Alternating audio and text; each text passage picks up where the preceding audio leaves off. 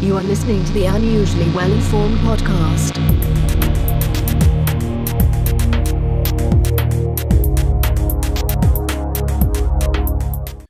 Today is February 13th, 2021. Welcome to the Unusually Well-Informed podcast. I'm your host, Tim Hampton. Today, I have two unusually well-informed guests. Adam Trent was my first guest on the Unusually Well-Informed podcast, and this is his third appearance. Adam is an IT professional in higher education. Welcome back to the show, Adam.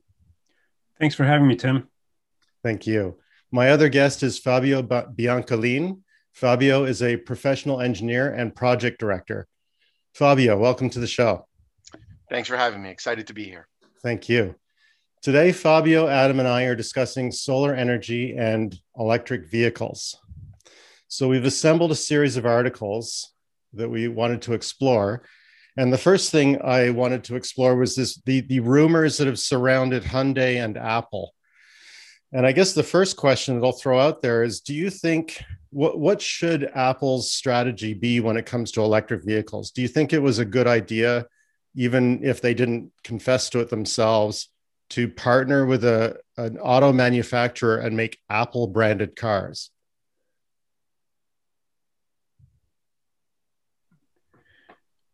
So awkward silence there, but let me give it a shot. So the way I think Apple operates is they are in a veil of secrecy. And so whenever they're working on something, it's engineered to be done in such a way that they will only release the information they want people to know.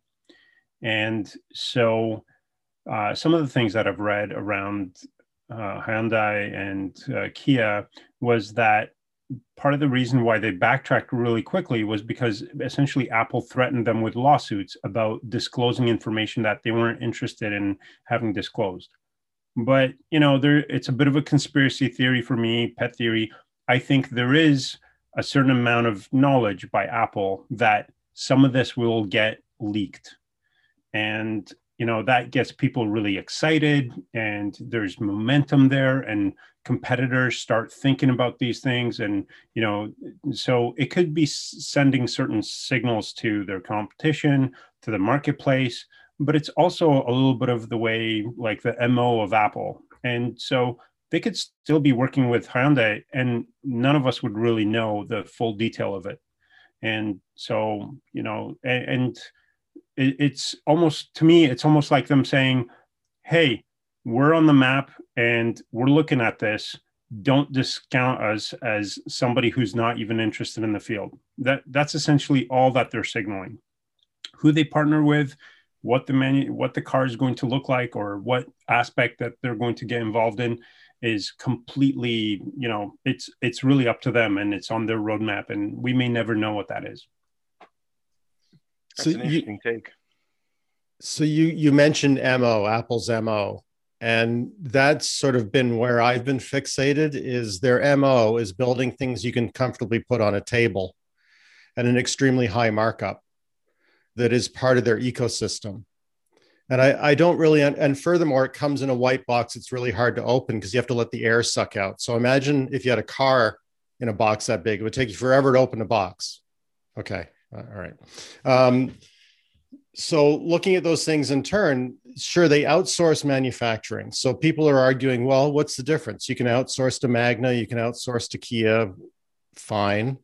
But cars, nobody's going to bring a car to a Genius Bar. They're going to have to face all the troubles that Tesla did and create either a dealer network or a maintenance network. So I don't really follow. I actually have a theory on what they could do. Adam, go ahead. Okay, so I'd love to hear a theory about what they could do. When it comes to the technology bits, how they get there, I remember a couple of years back, there were a lot of rumors about how Apple had this massive facility that they built, and nobody knew what the facility was intended for. And so people speculated, is Apple going to have like a movie studio maybe it's going to compete with Amazon and Google for cloud servers. Maybe it's a whole new stream of business that nobody knows about yet. So, again, it's a lot of speculation and it's a lot of thinking about what the potential of Apple is. And so the whole thing around what kind of technology, how they're going to get involved in the market, you're absolutely right. There's so many different factors here, but ultimately, even if they partner up with somebody, it doesn't necessarily mean that they're going to come up with an Apple car, like from top to bottom. It's not going to be like the iCar. I don't know. They could, but I'm not sure that that's the future. Fabio, what do you think? So, I mean, speaking of when I think of Apple, when you think of their MO, and you specifically mentioned the word ecosystem, that's exactly what comes to mind when I think of Apple. They control every aspect of their ecosystem. They control every aspect of the design, the integration, all of it. And of course, their goal is always to simplify use for their end user. And they've done it extremely well with the phones, even though I'm not personally a fan, that's just me. But I don't discount what they've accomplished, right? They really have accomplished something significant. The bits that I've read about the whole, working with Hyundai or Kia, to me makes perfect sense. I mean, they drew comparisons to Foxconn, who they use, as you know, to make their phones. And when you've got a company who is so big on their brand, right? Like their brand carries weight. So if they're going to build a car, it would make perfect sense to me that they would want absolute and complete control over what happens with it, because it directly ties back to their brand.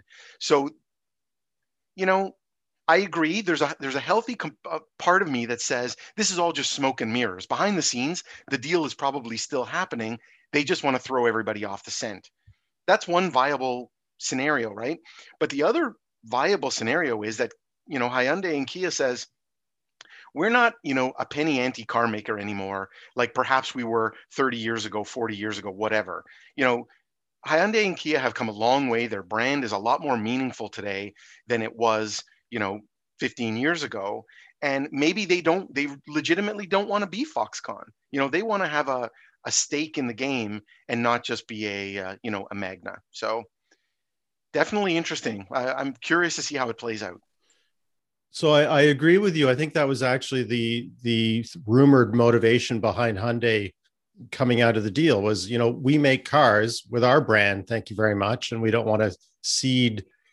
It's going to be a challenge to make these cars. Why would we make that investment and then not sell them under our own brand? So I agree with that. I guess the direction I'm thinking, and this is entirely speculation and only what, if Tim was to call me, Tim Cook, I would say that every product they've ever produced has been adjacent to a previous product, right? So the iPhone was really just an iPod with the phone circuitry in it. The laptop is very similar to the desktop. Then you have printers that connect to it, but they're all sort of they're only one step removed from what they already do. This is a huge step removed. So if you wanted to follow something adjacent, you've already got Apple CarPlay, right? You're already in the car, and people do choose their car, whether it has Apple CarPlay or not, right? If you have the phone, then you've got to get the right car to go with it. What if, and then if we look 20 years down the road, we're probably not, Adam and I have talked about this a bit. I personally don't think many of us in urban centers will be driving. We certainly won't own a car. It'll be a robo-taxi.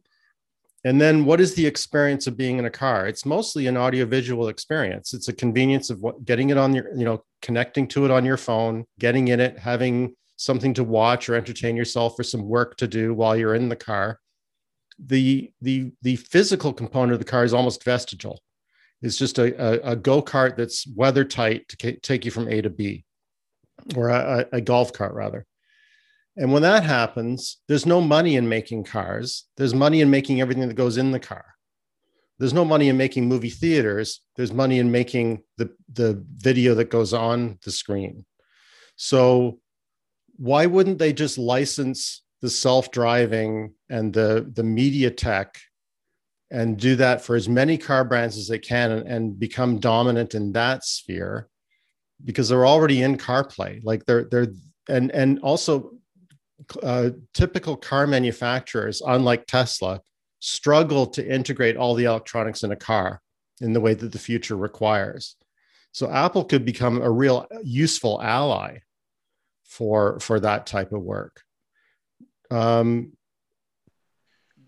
So you make an interesting point there, Tim, but going back to the MO, you mentioned it yourself and you were absolutely right, which is other car manufacturers are having a great deal of difficulty integrating this technology. And it was so funny when you said that, people choose their car based on what type of integration, front and center. Like that's exactly what I did. Now, I bought a couple of years ago because my car, it was time. And at the time, the choices were actually limited. I imagine today the market is a little better.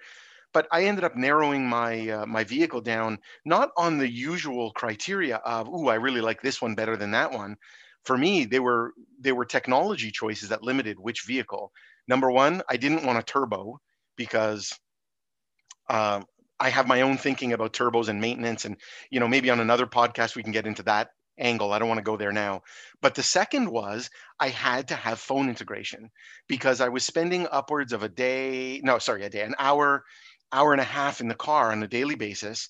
And I wanted the ability to, send a simple hands-free text message or WhatsApp message or something to that effect, or make calls while I was in the car so I could utilize that hour and a half that I was in there. Of course, fast forward 15 months and now it's less of an issue because I'm home all the time. But you're absolutely right. And I would think that they would want to control every angle of it because manufacturers have not had the ability to really do a good job making it all work together. And I think with them taking control over it, and maybe you get someone like a Kia or Hyundai to handle the transmission pieces or the some of those other components, but they handle all the tech. Yeah. Well, you raise a couple of interesting points. One is the flaw in my argument about Apple's MO is that Apple very briefly, when I was a kid, I didn't have an Apple, I had a Peach. They used to license the OS so that you could run it on generic hardware. And so this was a departure from what we know today, which is they only release their software on their own devices because they like that control. They like that everything under their domain. So there is a flaw in the argument that I'm making that they should license their technology into cars as opposed to build cars top to bottom. So I do acknowledge that.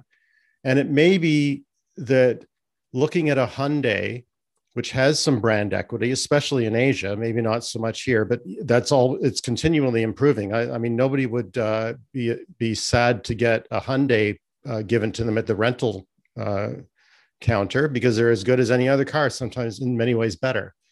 So they've got a really good reputation. So maybe rather than going to a full OEM, an original equipment manufacturer, like the brand name of the car, they need to go to a Magna, or they need to go to a Continental or something like that. One of these parts manufacturers that are already humble in terms of brand recognition.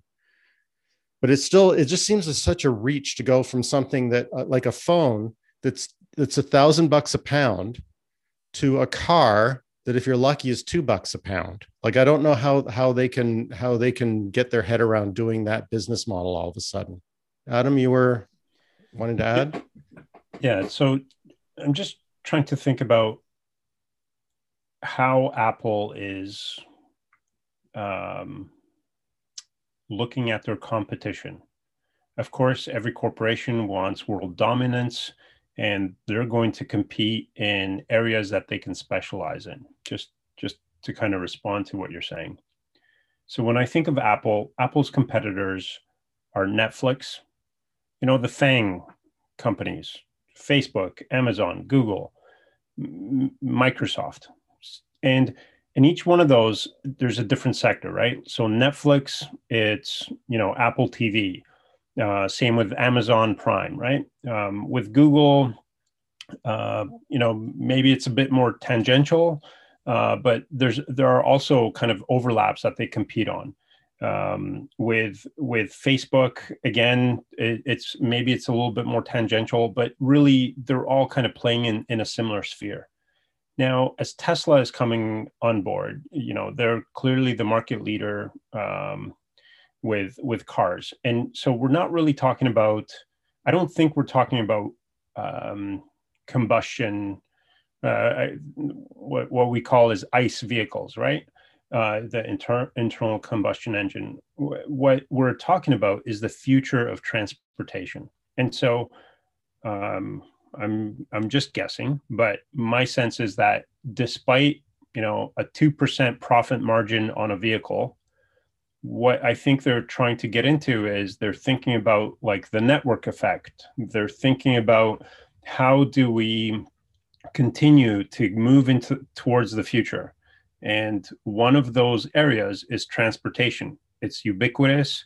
It'll always be kind of required. And there's more and more technology that's going into it. Whether you look at, maps, whether you look at communication, whether you look at, how goods are transported, even like, so there are all these underlying technologies that I think start to really work closely together. And so my sense is that I don't think they're specifically thinking about, sourcing rubber to make tires, and that is going to be their business model. I think they're really focused on how do we integrate, how do we ensure continuity of our company in a world where, everything is connected. And so again, that may not mean that they're going to build the next EV because they may not have expertise in that particular area. But I believe that they're forging ahead with integrated transportation, and however that looks, it may not be a car. But granted, I completely agree with you guys. They love to control things down to the minutia. That's what they're known for. That's why their products end up, having such a huge market share, because they not only improve on a particular design, they like blow it out of the park. It's just like when it's a touch phone, it becomes a touch phone, and nobody else wants, like whatever was in the past when you had products like iPod just blew everything out of the park with MP3 players. When they released a phone, everybody wanted the full glass touchscreen because BlackBerry was kind of old school. And with every product, they just seem to make magic. And anyway, Fabio, half-baked thoughts, but wanted to add something? I'm digesting. Okay, while you're digesting, I want to throw this out there that I think both of you have now pointed out that Apple really likes to control the whole show. And it actually reminds me of a quote from Elon Musk. Elon Musk has claimed that he'd be happy to license the self-driving technology, the battery technology, even the display technology to other car manufacturers. But he in the interview, he said, that's fine, but you have to do it all the Tesla way. So he has a very similar attitude. He doesn't really care about the sheet metal so much, but all the electronics need to work together. And so I guess the idea that Apple has to control everything, I think maybe we need to step back and go, well, what does everything mean in this context? And it could mean that we're not willing to license the technology for self-driving without also licensing the technology for human machine interface inside the car. So the dashboard is ours as well. The circuitry to control the lights and the brakes and everything else, even the batteries, maybe that's Apple. You can build the sheet metal.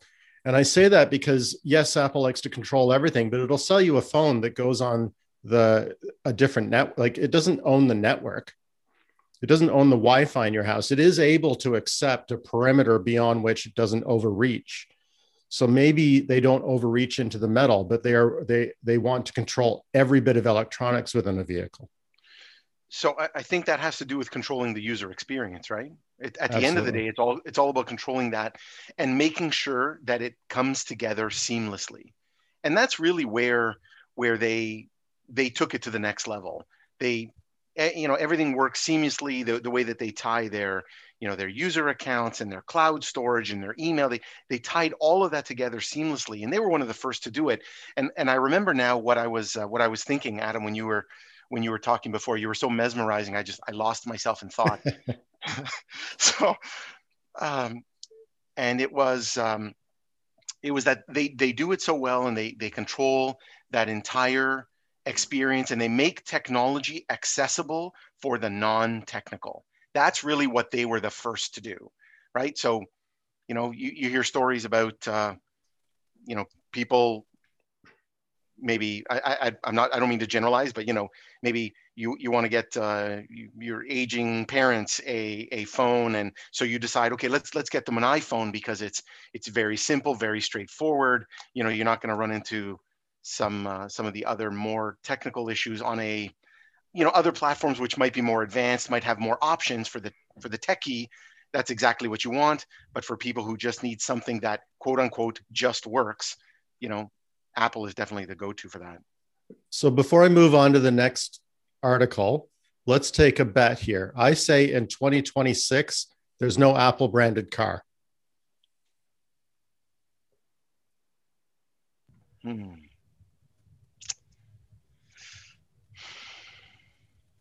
know. Don't know. Don't okay. know. Honestly. All right, you're not taking that bet. Fair enough. All right. Don't care, actually. I mean, whether it's Apple branded or Tesla branded or whoever decide, could be GM or Ford. Like, I'm not sure where which article we're going to next, but there's been a lot of growth in the those car manufacturing sectors, and I wonder if we've hit that tipping point, but I'm sure we're going to get to that shortly. Well, I do think we have hit that tipping point, but the next article I wanted to bring up was the one that touched on the sale of environmental credits that Tesla's been using to keep its profits up. And you sort of teed this up, Fabio, by mentioning turbos. And my personal viewpoint on this is that we want vehicles that are cheap to operate, powerful, convenient, don't make any pollution, and don't use any fuel. And we've been trying to do that with internal combustion engines and making them increasingly powerful and smooth and responsive, but also use very little fuel. And as a result, they probably are 10 times as complicated as they were in the 80s. And so you brought up the idea of a turbo. I think that this complication that we're finding, even though we're better at making engines than ever before, I think this is sort of a death knell, that the diminishing returns are so bad that it really is encouraging the adoption of EVs. And you can see that because car companies that are entirely internal combustion oriented are finding themselves having to offset their carbon production by buying EV or buying credits, pollution credits from Tesla, for example. I guess my first question is, a lot of the rhetoric that comes out around this EV credit exchange between companies is some eye rolling and accusations that Tesla would never be profitable if it weren't for this, and therefore it's all a boondoggle. Where do you guys sit on that idea? All right, I'll jump in. So, a lot of people love to dump on Tesla.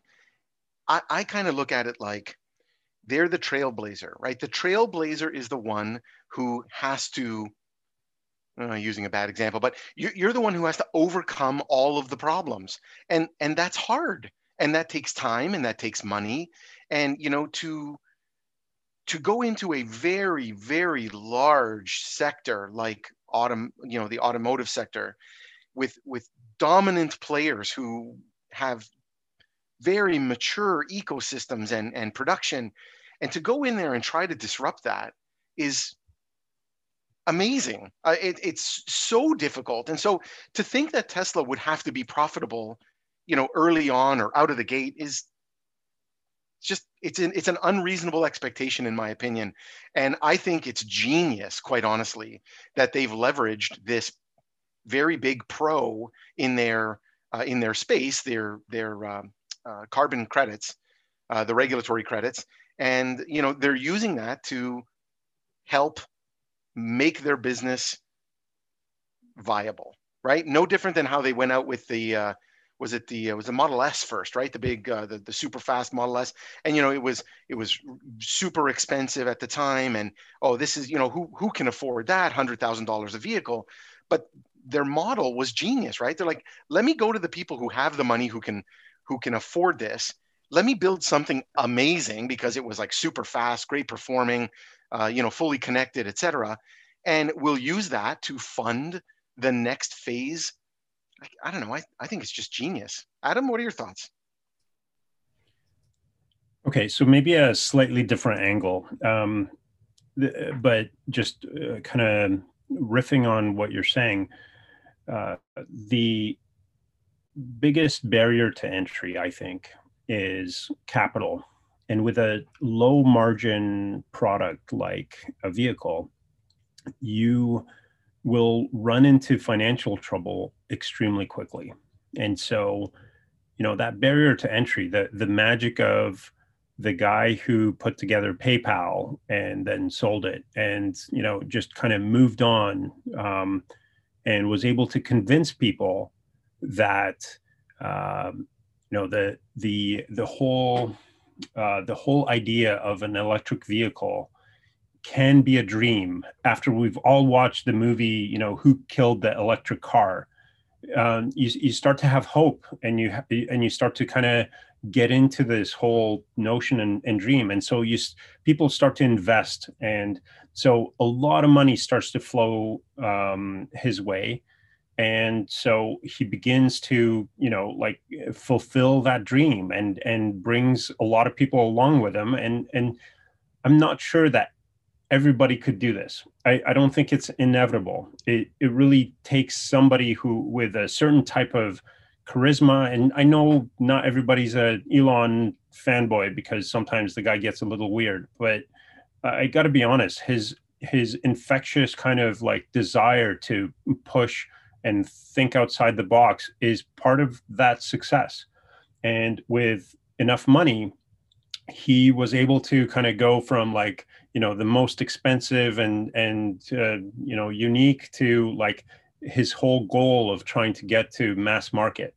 And of course, he's got to get there with some level of profitability, because if they end up going bankrupt, then his entire vision goes away. And by hook or by crook, he's getting there. And I think governments also realize that there are pressures from their citizens that we need to be more environmentally conscious, and EVs was a really easy way of being able to sell credits. And so I'm sure oil companies don't like the whole credit idea, carbon credits, and how you do the kind of the mental gymnastics as to what is a credit and how much is it valued at and how do you trade them on the market. Like that's a really kind of foreign concept. But somebody was able to sell that idea, and even if those credits go away, it continues to be a revenue stream that they were able to leverage to get past that barrier to entry, that really high capital cost to be able to be a player in the market. So they've used everything they could to their advantage to push that dream forward. And I too think that it was a brilliant way of getting into the market. Well, this is why we're friends, because we agree on everything. Because the way I would look at it is, imagine if for some reason, let's say the earth was cooling and we decided we wanted to go from electric to gas. Let's imagine that future, right? We've got all this gas. We really think it would be way better for the environment if we burnt all that gas. So if we were all electric propulsion, we'd all have chargers, we'd all have electric vehicles, there would be no muffler shops, there would be no gas stations, there would be no refineries.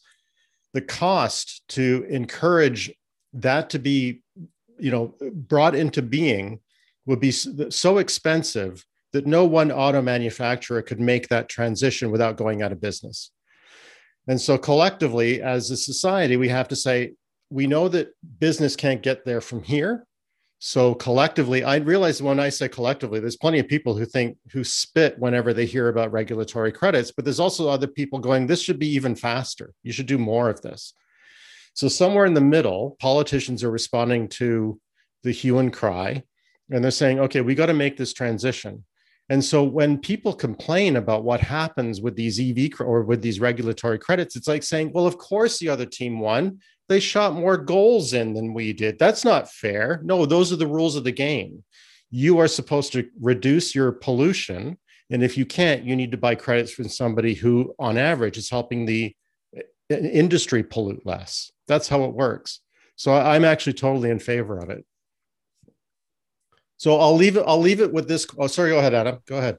Yeah, I do want to mention that the electric car, the EV that Elon is pushing and everybody's kind of rallying behind and everybody's trying to catch up from the other manufacturers. I don't want us to forget about the fact that we've been playing with biodiesel. We've been playing with natural gas cars. We've been talking about, hydrogen cars. The hybrid cars have been, all the braking and like recouping energy. There have been many different approaches to trying to reduce our dependence on gasoline. So there's also, I think, something to be said about there are many different options for humanity, and we end up choosing a particular one for a variety of different reasons. And how we arrive at that decision really plays into some of the things that you're talking about, Tim and Fabio.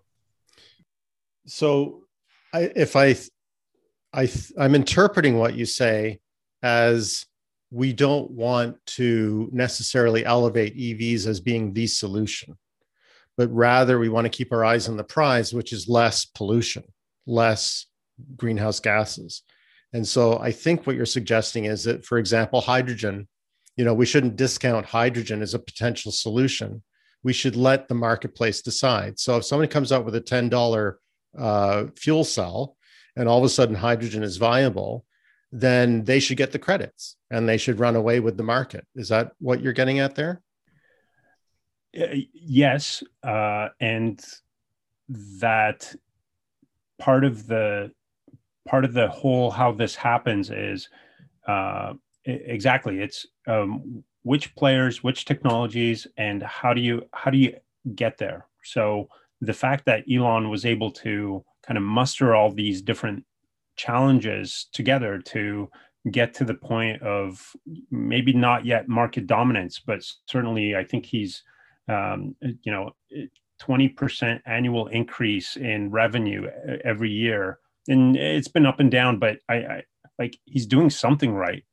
And if there was another, Elon Musk that only focused on hydrogen fuel cell cars, maybe they could do the exact same thing. So we might not be looking for a Tesla. We might be looking for something similar. And so that's, not necessarily a strong point one way or the other, but I think that also kind of tends to the other thing that we're going to be talking about today, and that's solar panels and how we collect energy. And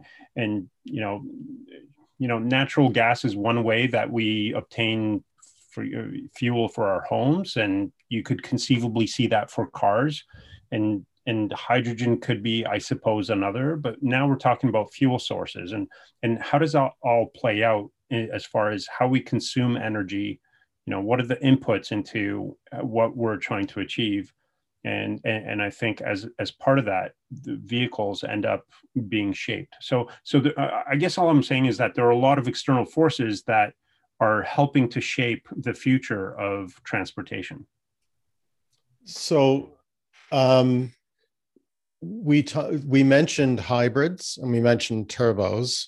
Turbos are, of course, a way to theoretically make an engine smaller and therefore more fuel efficient. Hybrids and also more complex and more expensive. And it gets to the point where if you've got to have direct injection, port injection, variable compression, variable timing, everything's just like a Swiss watch in there. It gets to the point where you may as well just buy a ginormous battery and a cheap electric motor, and it's easier. But the interesting thing I heard recently about hybrids that I don't know if you've heard, hybrids are not as clean as we've been led to believe. They get 40, 50, 60 miles to the gallon, but because of the way they operate, they're always cold restarting that engine. And so they actually make more pollution than the EPA cycle is capturing, because the EPA cycle is a quick hop and it tends to keep the engine on the boil at the end of the cycle, but off for the entire beginning of the cycle. That doesn't reflect a true driving experience. So we may actually see more pressure on hybrids and more hybrids being converted to electric vehicles as a result. Okay, but I got to say, Tim, EVs aren't squeaky clean. I mean, the materials being used in making a battery, lithium ion, like it's not like this, nature loving thing that I would want to drink, and to manufacture a factory, to put together a factory to make these batteries, and then even to make vehicles to begin with. I mean, like, it's not a clean business. We can say carbon credits, but at the end of the day, there's still a factory, there's still pollution, there's still extraction out of the earth to, do all kinds of damage in order for us to, sit in a metal bucket and go from point A to point B. Like, maybe the solution is trains, not personal vehicles that are sitting in our driveway 23 hours out of the day. So I hear you, and hybrid vehicles are definitely, I haven't read that particular article, but I completely believe that they may not be as clean as we're led to believe. All I'm saying is that EVs are no angels. But if I could just jump in for a sec. So EVs are no angels if we use the same model of car ownership that we use today, which is very aptly, as you put it, Adam, sitting in the driveway. Now, not 23 hours a day. Now it's like 23 hours and 59 minutes a day because of, sort of being locked up due to the pandemic. But if you move back to that other model, which is just when I want a vehicle, I can summon one and it'll be here in 3 minutes. And I can load my groceries, or I can load my kids' hockey equipment, or whatever it is. And then I use that and I let it go. And so if utilization now jumps from, 1% or 2% or 5% up to 80% because of that shared ownership model, or that use when you need it type of model, well, all of a sudden now, it gets a little squeakier. There's a little bit of Mr. Clean on one corner of it that we can clean up and make squeaky clean. But you're right. In today's model, there's still plenty of room for improvement. Agreed. And that is one of the reasons that EVs and autonomous vehicles, AVs, are often used in the same breath, not just because they're coming out at the same time, but also because an autonomous vehicle, the business model, encourages you to get a vehicle that will last a long time. Like 1 million miles would be great. Whereas a car, 100, 200,000 miles is pretty good, an internal combustion engine car. So the cost could be divided by 5 in terms of manufacturing just by that development. And then this would apply whether it was an internal combustion engine or an EV. But if we get to the point where we don't have personal ownership of cars and therefore personal driving of cars, I don't know about you, Adam, but when I take a cab, I don't really care if it can do a full G on the skid pad. In fact, I prefer it didn't. And so the car itself gets to be a lot more humble. We get to go back to 13-inch rims and maybe just no brakes in the front, just use regenerative braking, and then have simple brakes in the back. The car itself becomes a lot more humble, especially if it's in a locale where it's all autonomous vehicles. We don't have to have the same crash standards. And so a car can become much lighter. Go ahead, Adam. So I was speaking to a friend very recently, and he was showing me some pictures of a Lamborghini that he got to drive. And, he's he's not exactly slim. And he's like, you know what? That vehicle was really uncomfortable. It was also really bumpy. You know, we traveled at 150 miles an hour, and I just felt like I was, riding like on gravel the whole time. I'm completely with you. Part of the experience of being able to go from point A to point B is, as Fabio said, be able to have an integrated experience where I don't have to deal or fuss with my phone. I want to be entertained. I want to learn something. I want to not have to feel stressed out about traffic. There are so many different aspects that could be improved about, our necessity to move from one point to another. Now, leisure may be a whole other piece, but we're also talking about, for example, the movement of goods. So, as supply chains improve and as technology helps us with moving not just bodies but also goods, that there's something to be said about improvements in our comfort or improvements in speed to delivery, and so all those things. I think technology, there's a huge potential here, and we're in kind of an infancy of that technology really helping us. I'd love to be able to sit in a car that is as comfortable as a couch. Maybe I could even lie down and take a nap, or maybe I could watch a movie, or, I could listen to some good music or what have you. Fabio? So interesting, Adam, what you brought up there. So the thing is, the Lamborghini or any fun to drive type of vehicle, to me, falls under the entertainment category as opposed to the utility category, right? So, guilty as charged. My first vehicle, the one that I owned for many, many years, was very much utility, right?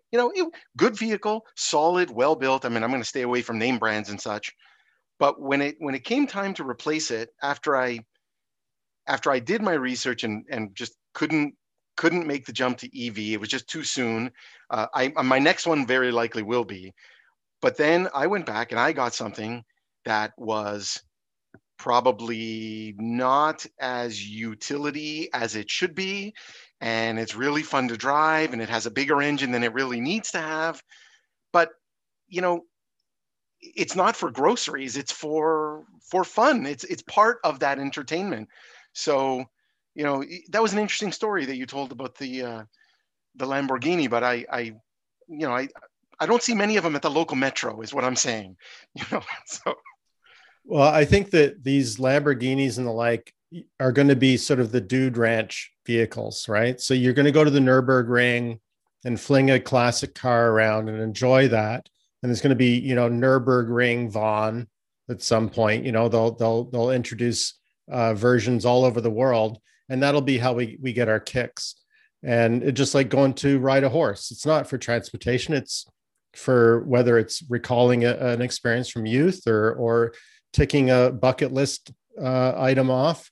But I think as Fabio is saying, it won't be for the practical purpose. So before I leave the subject of environmental credits, let's do another bet. I know you guys don't want to bet against me, but I'm predicting that in the next 5 years, Tesla's regulatory credit intake will be zero, because all the other car manufacturers are going to manage to keep under the limit by adopting EVs themselves. Nope. Right. That bet I'll take. No, Okay. Not zero. I agree that they'll reduce. 100% with you on that. Zero is so definite. I think that the other manufacturers, you said it yourself. I agree with you. I think we have reached a tipping point as it pertains to EVs. And I definitely, you hear stories about GM and Ford and Volkswagen and there's some Chinese brands that are coming up. There's definitely a lot more work happening there. But to get all the way where nobody needs any credits, like down to zero, no, that one. Sorry, Tim. I'm going against you on that one. All right, we'll talk further. Adam, what are you thinking? I'm really of the opinion that EVs are going to take over. The ICE is really the way of the dodo, and those credits are not necessarily going to be sustainable. Not because the industry doesn't need it, but I think because of all the other things that are happening in the world, with limited supplies, there are certain things that I think governments can invest in, and just they have to prioritize. And so, perhaps it'll be more that they're trying to put more effort into solar panels and wind energy. That's where the credits are going to be.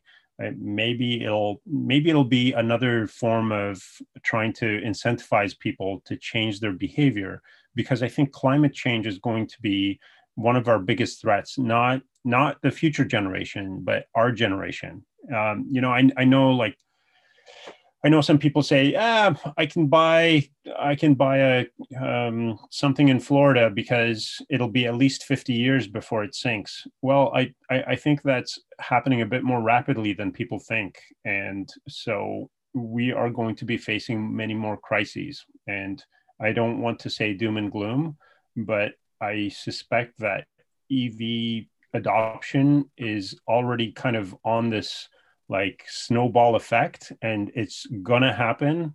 I'm thinking that those credits are really going to disappear very quickly, and we're going to start to focus on other things. So my position is somewhere almost a combination of the two of you, because I think what Fabio, I don't want to put words in your mouth, but I think what you're alluding to is product cycles. A 5-year product cycle is a miracle. It's super fast, and cars don't change that fast. But what we're seeing in the industry is that companies that need EV credits or regulatory credits are merging with companies that have regulatory credits. And so it becomes a zero-sum game. So, and also when you do that, the product mix changes very quickly, because now you have more products to choose from. You don't have to create a new product. So I think it could happen faster than maybe you're speculating, given car brands the way they currently exist.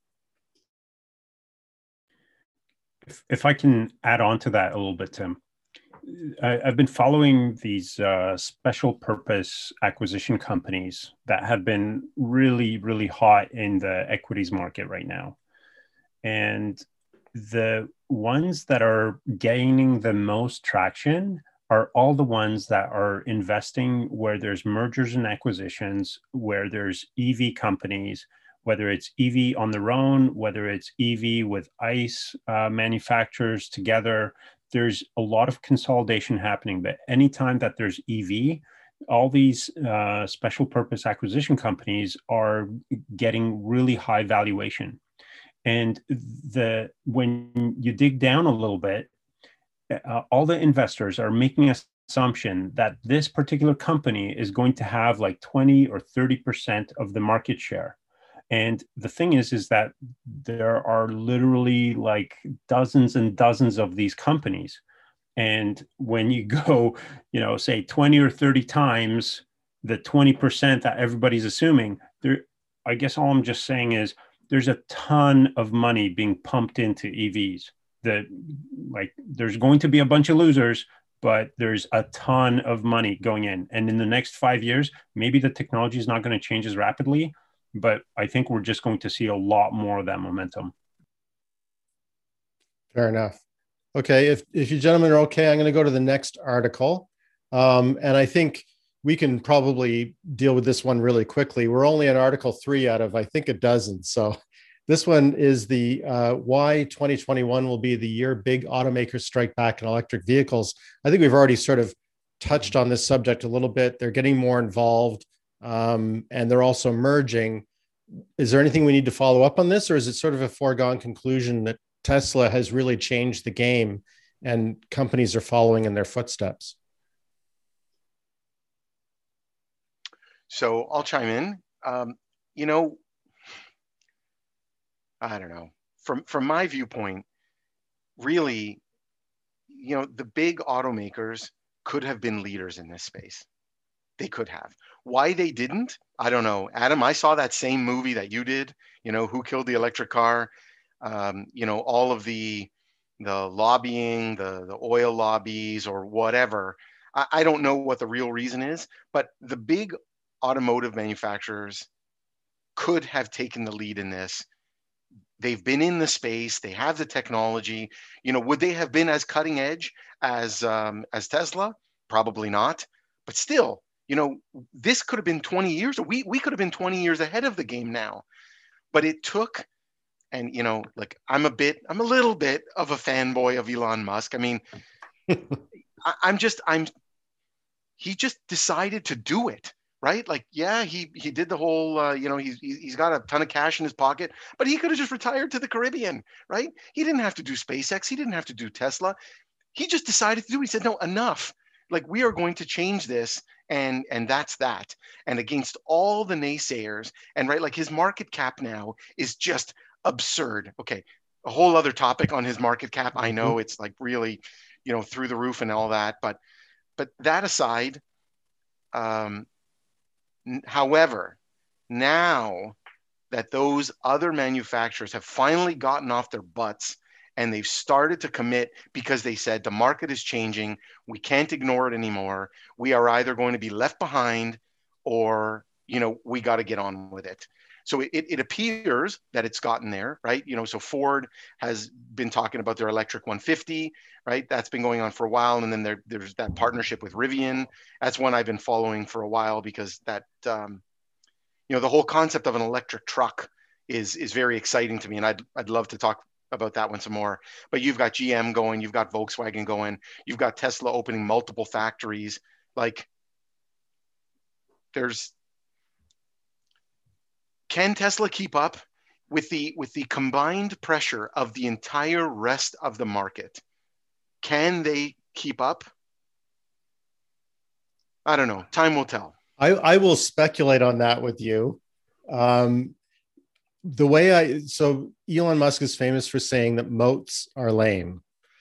And what I think he's getting at there is this idea that you don't defend the territory you're on because you're always trying to get new territory. And so he's arguably 20 years ahead of the rest of the industry. And I don't think he's just going to stay there. I think he's going to keep going ahead, even because these companies are coming out with cars that compete with his products now and saying they'll be out in 2022, 2023. Well, what's his cars going to be like in 2023? Plus, he's got that full self-driving stuff going on. I think there are two risks I would suggest that Elon Musk faces. One is, can he smoothly transition to a world where people don't buy cars, where it's all robotaxi?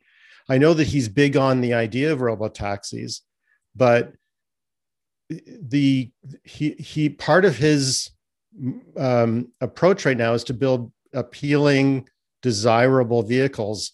I don't care what the desirability of a cab is it right next to me? I don't care if it's a Hyundai or a Toyota or a Chevy. Is it there? I'm getting in it. So the premium he can charge for his vehicles goes down when it's robotaxis. And then the other issue is, what if batteries suddenly became cheap? What if somebody comes across a chemistry or a solid state battery and all of a sudden the battery in the car is $1,000? And all that muscle and intellectual property that his company has developed, well, now it's not an advantage, it's actually a weight. Those are the only threats I see to him. Now, on the second part, I think that because he's probably most invested in batteries, he would see that coming before anyone else. But I don't know how he survives the transition to what I would call a commodity car, like an all-weather golf cart. That I think he has to transition to putting stuff underneath the car and being happy with that. And I don't know if that's his style.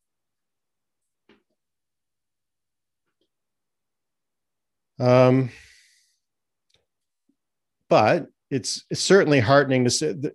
I think the argument is that even if we want Tesla to have all the money in the world, a company can't single-handedly replace the internal combustion fleet in any time as fast as we'd like. So it's great that other companies are coming on board. So do you have any final thoughts on this, or I'll go to the next article? Sure, I'll just chime in. Ultimately, we still have to get over that whole charging station situation, right? So I know that it's getting better, and I know that Tesla specifically, I think I know a little bit more about what's happening in that space. Tesla specifically has been very strategically opening up charging stations. They're opening them up, quite brilliantly in places like shopping malls or areas where, I don't mind killing half an hour while my car charges because I can go walk through the mall. Okay, under normal circumstances. Right now, walking through the mall, not so much, but under sort of, what we would have called normal situations before, grab a bite to eat, take a walk through the mall. I come back, my car is charged, and off I go. But, I think about, if a good number of people, I would think, have, vacation properties around Southern Ontario, east, north, west, all over the place. So what does this mean if you've got an EV? Well, first of all, you have to get there, right? So you have to be within the travel distance. And that's not bad because travel distances are really improving in the EV space. So that's one. And if not, there's probably somewhere you can charge along the way if you really needed to. But now I have to have a charger at my destination as well as at my home. Or if I'm going to a friend's vacation place, let's say, now, do they have one for me, or do I have to rely on one being in their local town nearby? So I think we're not at the point of the whole, ubiquitous charging infrastructure yet. And I think, though, that the proliferation of more EVs is going to pull with it the charging infrastructure and vice versa. And then as the charging infrastructure grows, you'll convince more people, oh, look how good the charging infrastructure is. Now I'm okay to buy, my risk tolerance is, I'm in an acceptable range for my risk tolerance now. And so more people will buy EVs, which will then, of course, spur the infrastructure to go up, and then they'll feed off of each other as they go. Yes, sir. So, looking at Europe versus Asia versus North America, in Europe, there is one standard for chargers. Europe said, I don't care if you're Tesla, I don't care if you're Ford, I don't care who you are. There is one charger for all cars. So I think unless our government is able to kind of muster the muscle to be able to force that, you will continue to have the very problem that you're discussing. The other piece, this was maybe a year ago, there was an interview with a group from California on CBC.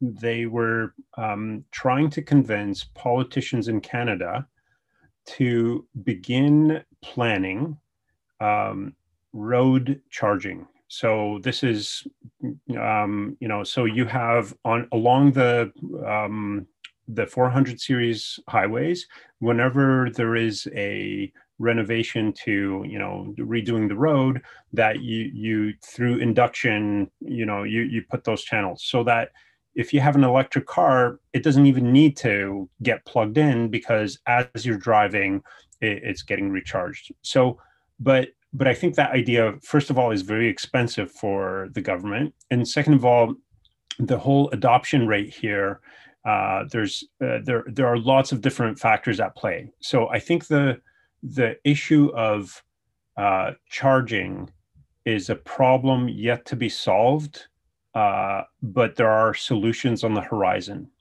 Now, just to go a little bit further along the path of how come everybody has to install a charging station at their home in order to have a vehicle? And if you change your vehicle, you might have to change out your station or get a different plug or whatever. There's an added cost there. I agree. I'm just going to go back to saying I think EVs are still somewhat in their infancy. I recently read how Hyundai had to recall 50,000 EVs because the batteries were exploding. And their recommendation to current owners was, well, why don't you park your car on the street, just in case the car blows up in your garage, So then the next question is, if I'm going to park my EV on the street, how the heck am I going to charge it?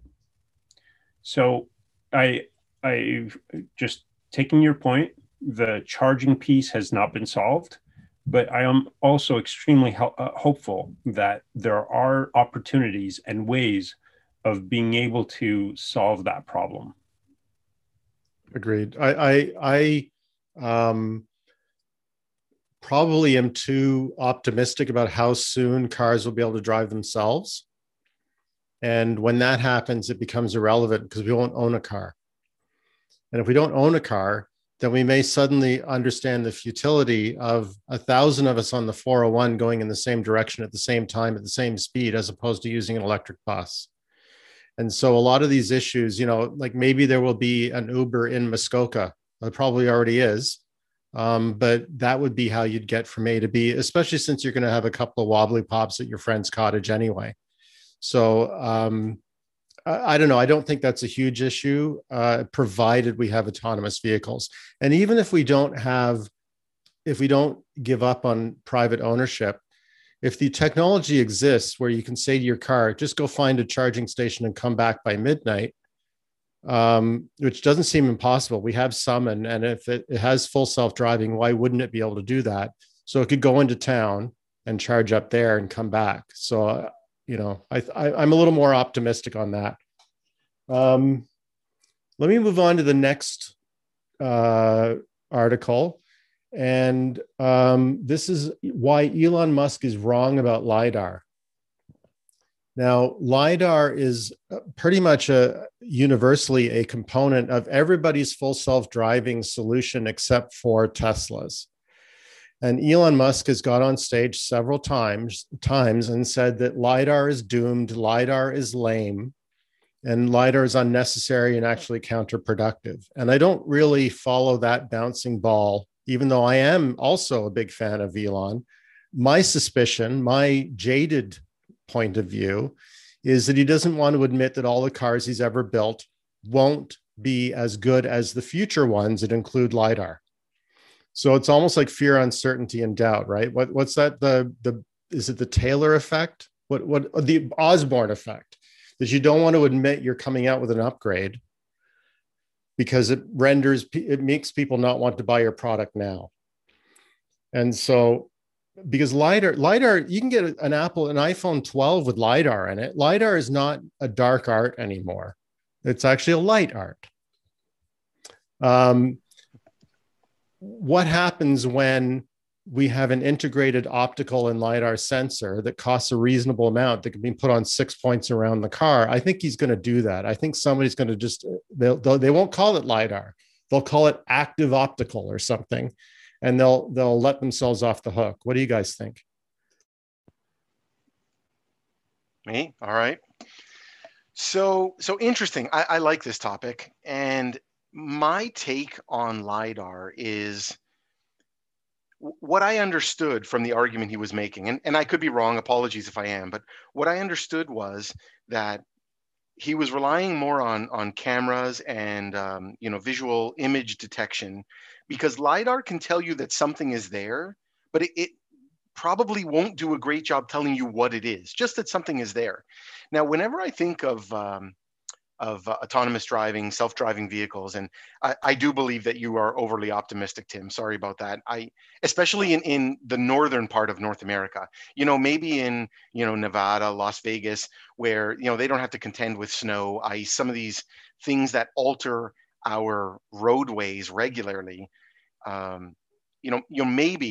Maybe you have a better chance down there.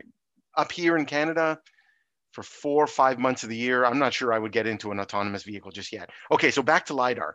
Back to the point of the fact that, can LiDAR detect the difference between the curb or the puffy snow that's on the curb, right? And I think that's where the real limitation comes from, and why the argument is being made that image detection, image analysis can look at that and say, well, the stuff that's on top is bright white. The stuff that's underneath is a little bit not so bright white. That's the curb. That's the snow. Now I know how to behave. Now, have they gotten there? Clearly not. I mean, Tesla's had some accidents, which I imagine we'll get to at some point. But that's my starting take. Adam, what do you think?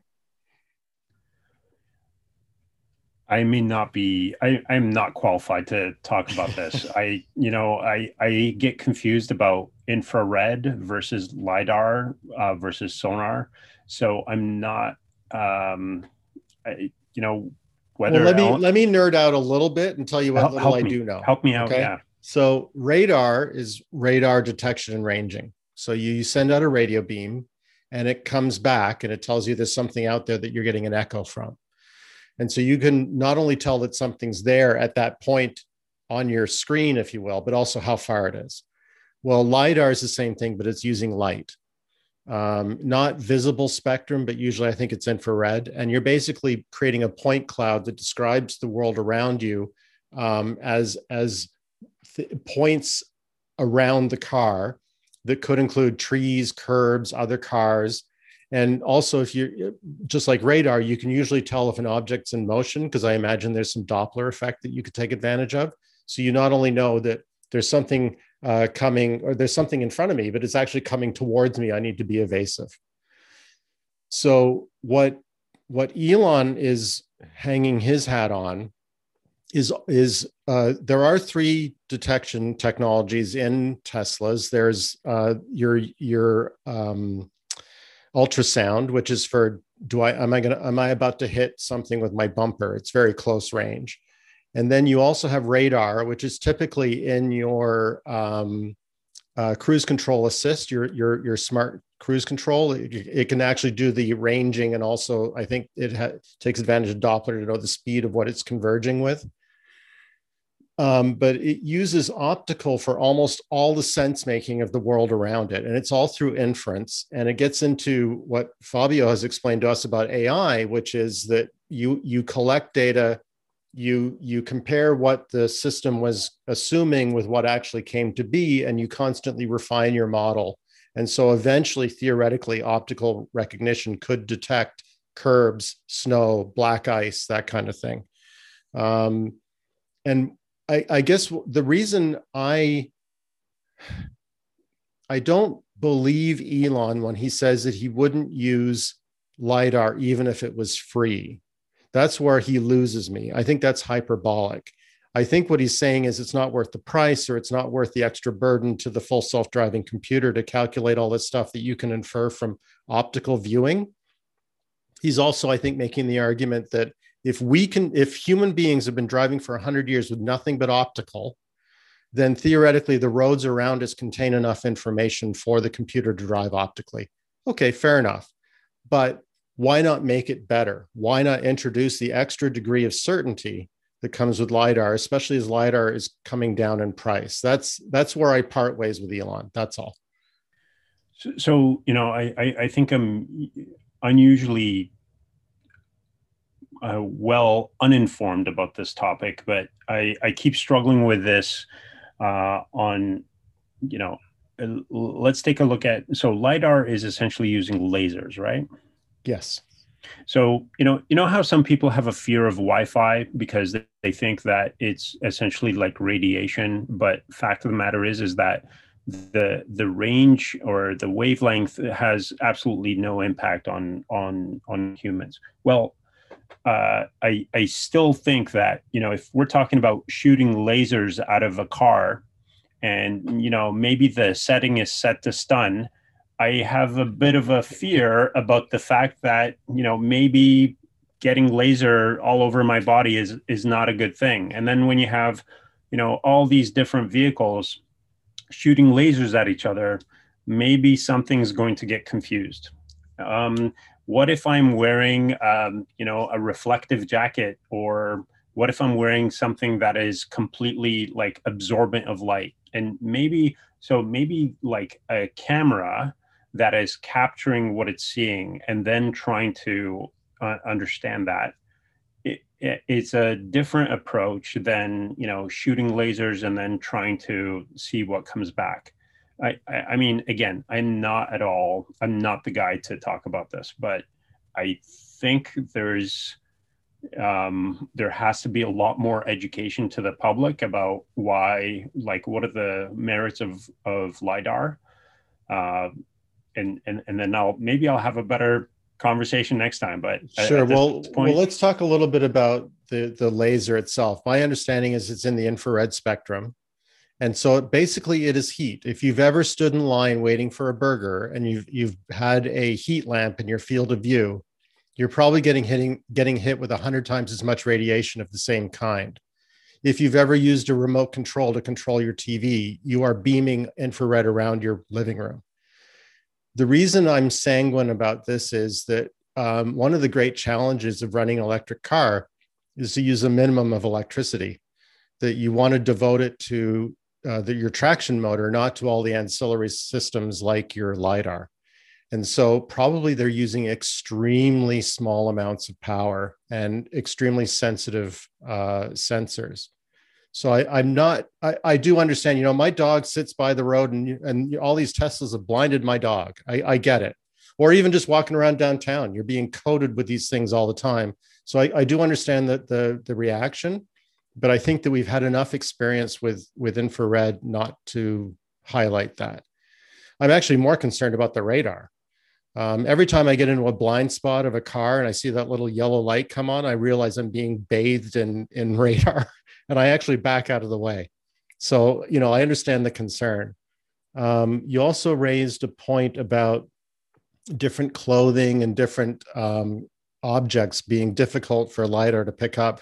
I'm not proposing to give up cameras in favor of LiDAR. I'm just wondering why we wouldn't allow for the possibility of using both. It seems like an advantage. Yeah, the two together. Fabio, any last thoughts on this? No, not sure. Not sure. The idea, being an engineer, we always plan for 3 times safety, right? So if I can have 3 ways of making sure that I'm not going to crash an autonomous vehicle, the engineer in me says, yeah, absolutely, put them all in there. Let's, but there is complexity with that, right? Like you mentioned, there's complexity in, okay, I got to do the image processing and I've got to do the LiDAR processing and I've got to do, let's say, a third version of that processing. And I've got to somehow take that and reconcile it and make sense of all of it. And if it doesn't all reconcile, what do I do? Do I stop? Do I, and what margin of error is good enough that I can say, no, everything, I'm still within tolerance, keep going. So I think there's complexity there. And, I guess, what Elon is going for, because I can call him on a first name basis because, he and I are pals. Just joking, he and I are not pals, but Elon, if you want to, please. Yeah, give me a call. Hit me up if you want to. I think what he's going for is, what? I'm going to do one thing and I'm going to do it so well that I don't need these other backup systems and I don't need LiDAR and I don't need any of the rest of this. I'm going to double down on just get the image processing right. And so I think that's what he's going for. But the engineer in me says, if you can build in a safety factor, go for it. Agreed. Okay, so let's move on to solar. We don't have a lot of time, but let's start talking about how we generate the electricity for this electric vehicle future. And I'll position the discussion. Unfortunately, after I prepared the list of articles we were going to look at, I watched an Engineering Explained video. I don't know if you're familiar with that YouTube channel, but he's a car enthusiast and he really gets into the nitty-gritty of how cars work. It's a great channel. He had one recently where he speculated on, okay, if tomorrow we said we were going to transition to EVs only, what does that mean to the amount of electricity we would require? And it penciled out to an additional 25% of what's currently being used. This is in the US, but I imagine it's similar in Canada and probably Europe. So a 25% jump sounds like a lot.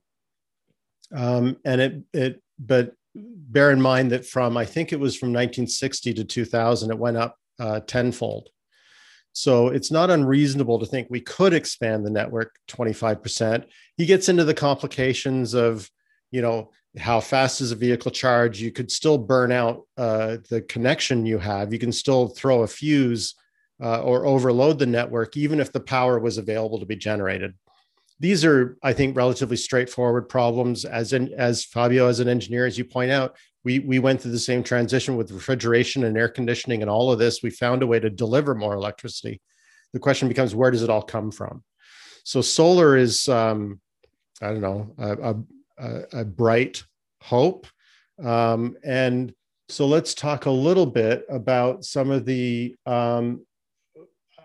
I put these things in an order, but I really kind of want to get to the last article, which is Warren Buffett and the sort of limitation or the battle between the rooftop solar and the utility type of solar. Fabio, I see you nodding. Have you formed some thoughts on that battle and what the future holds there?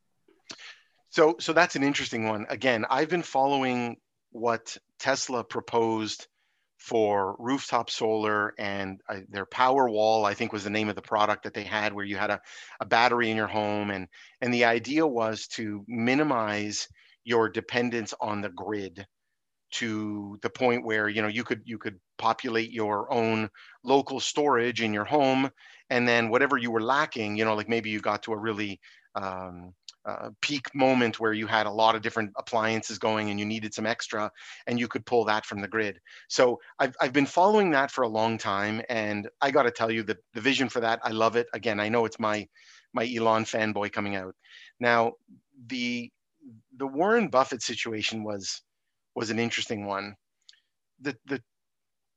The two sides of the argument, I think we should start by establishing the facts of the situation. And I don't have them all, but let's put out what I think I know, and I would love it if you guys could correct me if I've come up short. So there were government regulations that were mandating that the utility company had to buy solar energy, energy that was produced locally, so local solar installations on homes at a particular cost per kilowatt hour. I think that's what it was. And I think what Warren Buffett lobbied, I believe, or he had the utility commission review was, well, why do I have to buy it at this higher rate? Like, if I can buy it from the state next door for half the cost, why are you mandating that I buy this? I think, is that the crux of what we're talking about? Yeah, that was my interpretation as well. I think that the original expectation was that a customer could sell electricity back at the same price that they pay for it. And that would be the retail rate. And what Buffett argued was it should be at the wholesale rate because it's an input to a network that relies on wholesale electricity, generally speaking. Right. So I guess it boils down to what it is they are trying to accomplish, right? I mean, so public policy generally is created to alter, behavior or the way we as a society interact, or, usually that's what policy is for. So, they implemented travel bans because they want people to stop traveling. So that's usually what happens. So in this case, I don't know, the free market part of me says that what Mr. Buffett has said makes sense. He's saying, like, why am I doing this? But if the driver behind that policy is because we want to change the way we live, we want to change the way our society is built, we don't want to rely on two states over, energy coming from two states over through a grid. We want to sort of develop local energy to become more self-sufficient. Well, then that requires investment. So I see both sides of this equation, and I'm not sure. I'd love to hear what you two fine gentlemen have to say. So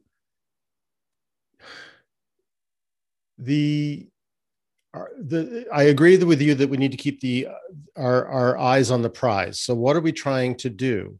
It sounds like the idea of having home-based solar has two merits. One is, as you say, it's local, and therefore it improves the stability of the network. Theoretically, there's some arguments against that too, because the utility providers are like, I don't need solar in the middle of the day, but that's the only time I get it. And so it actually reduces the stability of the network. We'll set that aside because there are solutions to that. There's batteries and everything else. But we want resiliency, which means local production. And we also want production that doesn't harm the environment. You could argue panels are not easy to produce, but setting that aside, they last long enough that I think that's not really a primary concern. The fact is we're not burning coal, We're not burning natural gas to make our electricity. That's a good thing. And then you have what's happening between Elon. Another competition between Elon and Warren right now is they're both vying to create the world's largest centralized solar installations. And so then it becomes a question of, are we just against centralization, or is it really about carbon? If we're really concerned about carbon, then maybe utility-based production at a centralized facility is a good way to go. And the final wrinkle, I guess, is that these are monopolies, right? Generally speaking, you can only buy electricity from one place. So the government has every right, I think, as a representative of the people, to set the rules. And so I don't have any objection to them saying you have to accept solar from the rooftop at retail rates, because we want to encourage that as a society. Fabio, you wanted to add something? Yeah, the point you made about resiliency is fantastic. Love that, because single point of contact, single point of failure, right? That whole concept of a large utility or a large let's say take for example a large solar farm that gets hit by an unexpected storm of some kind, and half the panels get trashed. Nobody could have seen it coming, but now all of a sudden, look what's happened. So half of our production is gone. Whereas, if you take that distributed model and you spread it far enough, now in small pockets, I don't know how useful it would be, but if this became the norm, like every home has a roof on it, like it's there already.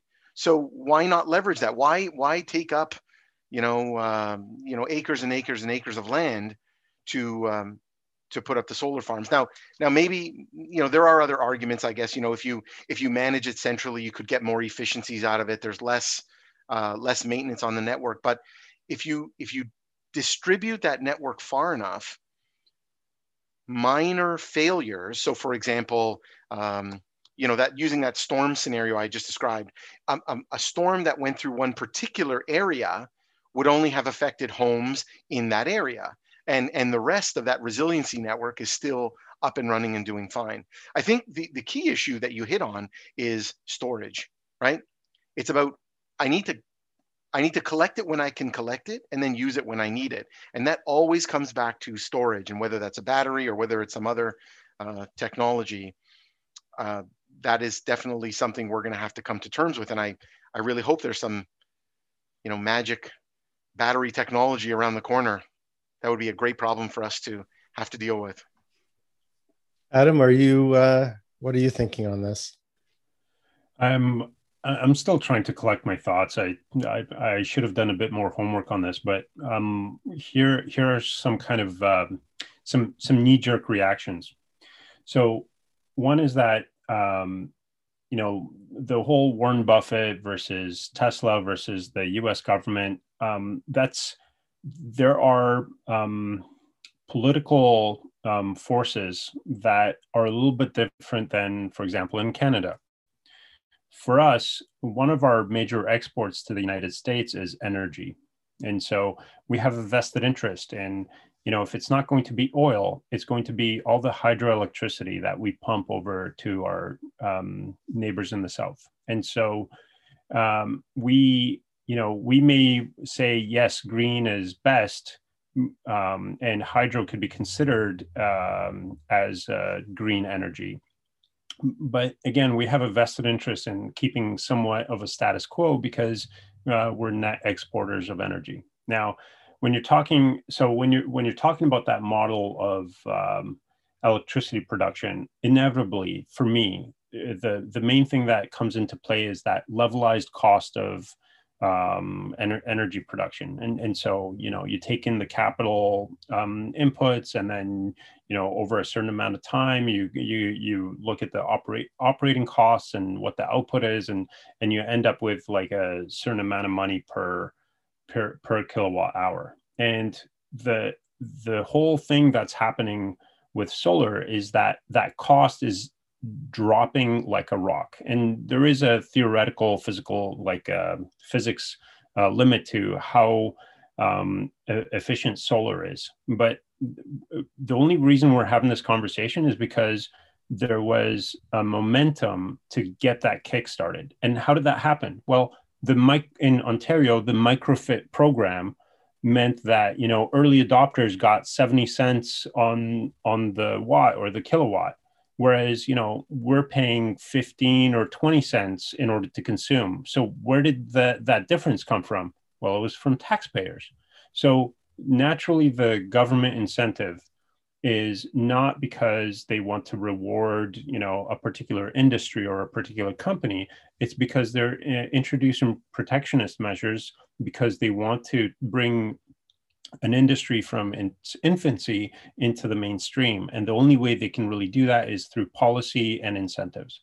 And so, you know, when you look at hydro continuing to exist, when you look at wind energy being a really, really competitive producer compared to nuclear and coal, and when solar has been just like really improving in its efficiency, you have a really good mix of different energy sources. And so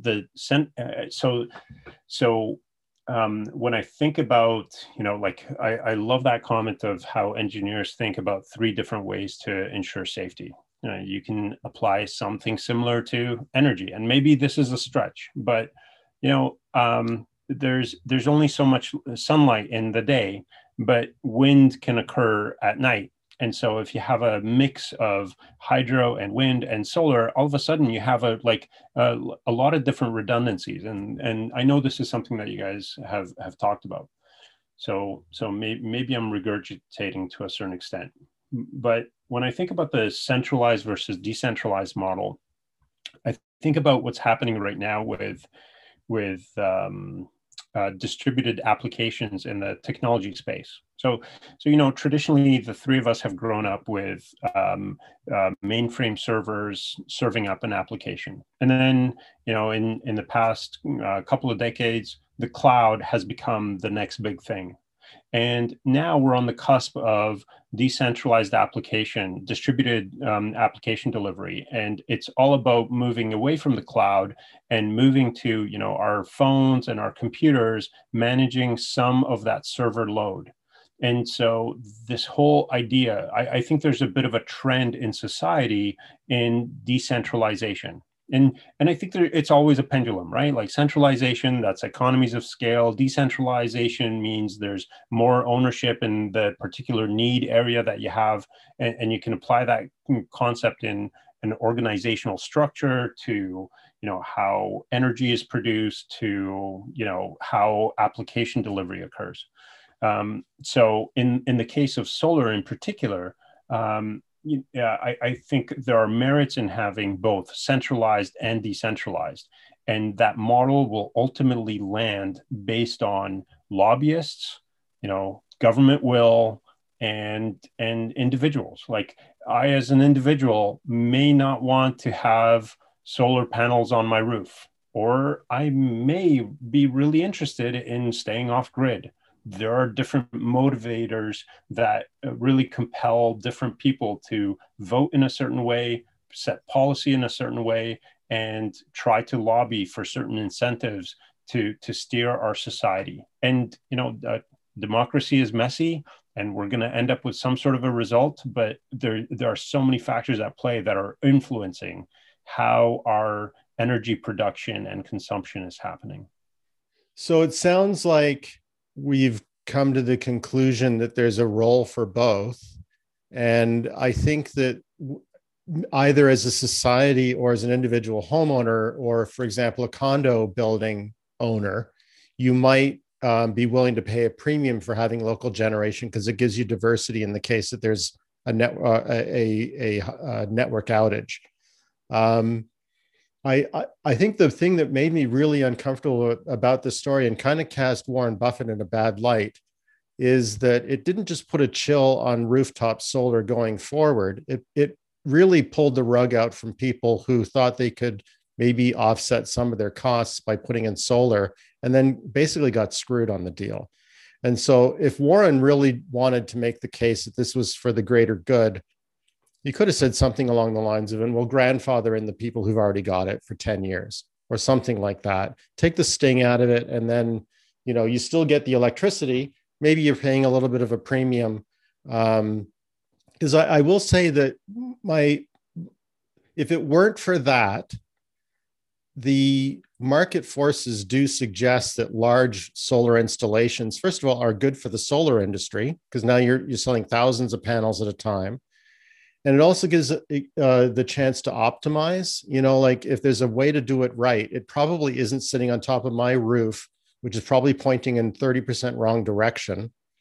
And it's probably harder to maintain and everything. So I don't object to centralized solar. I just kind of object to the style of this. Warren's always saying, it's crazy that my secretary pays more tax than I do. He's trying to cast himself in a good light.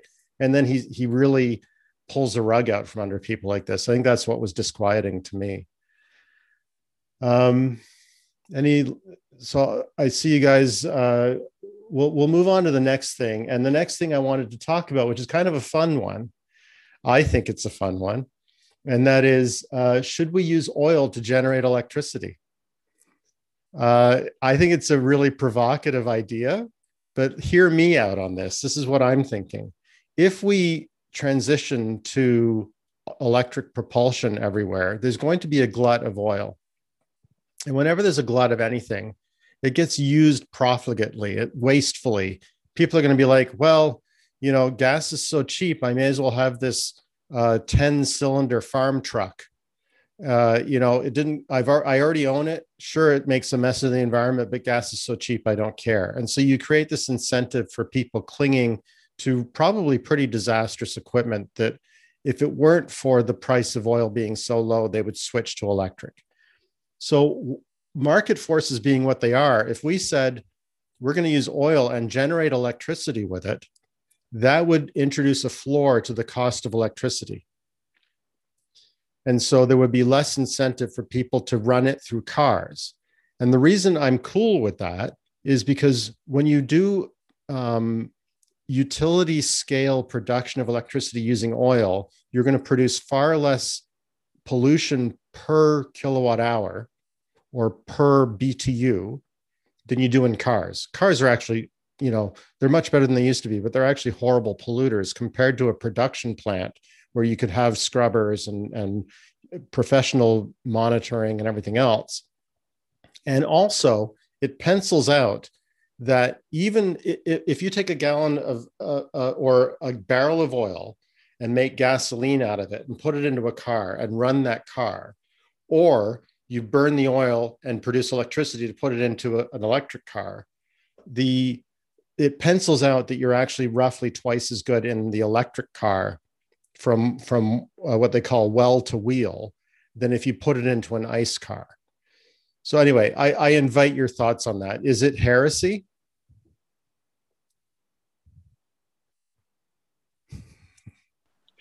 Look at that. We're both so polite, each trying to help the other. Okay, so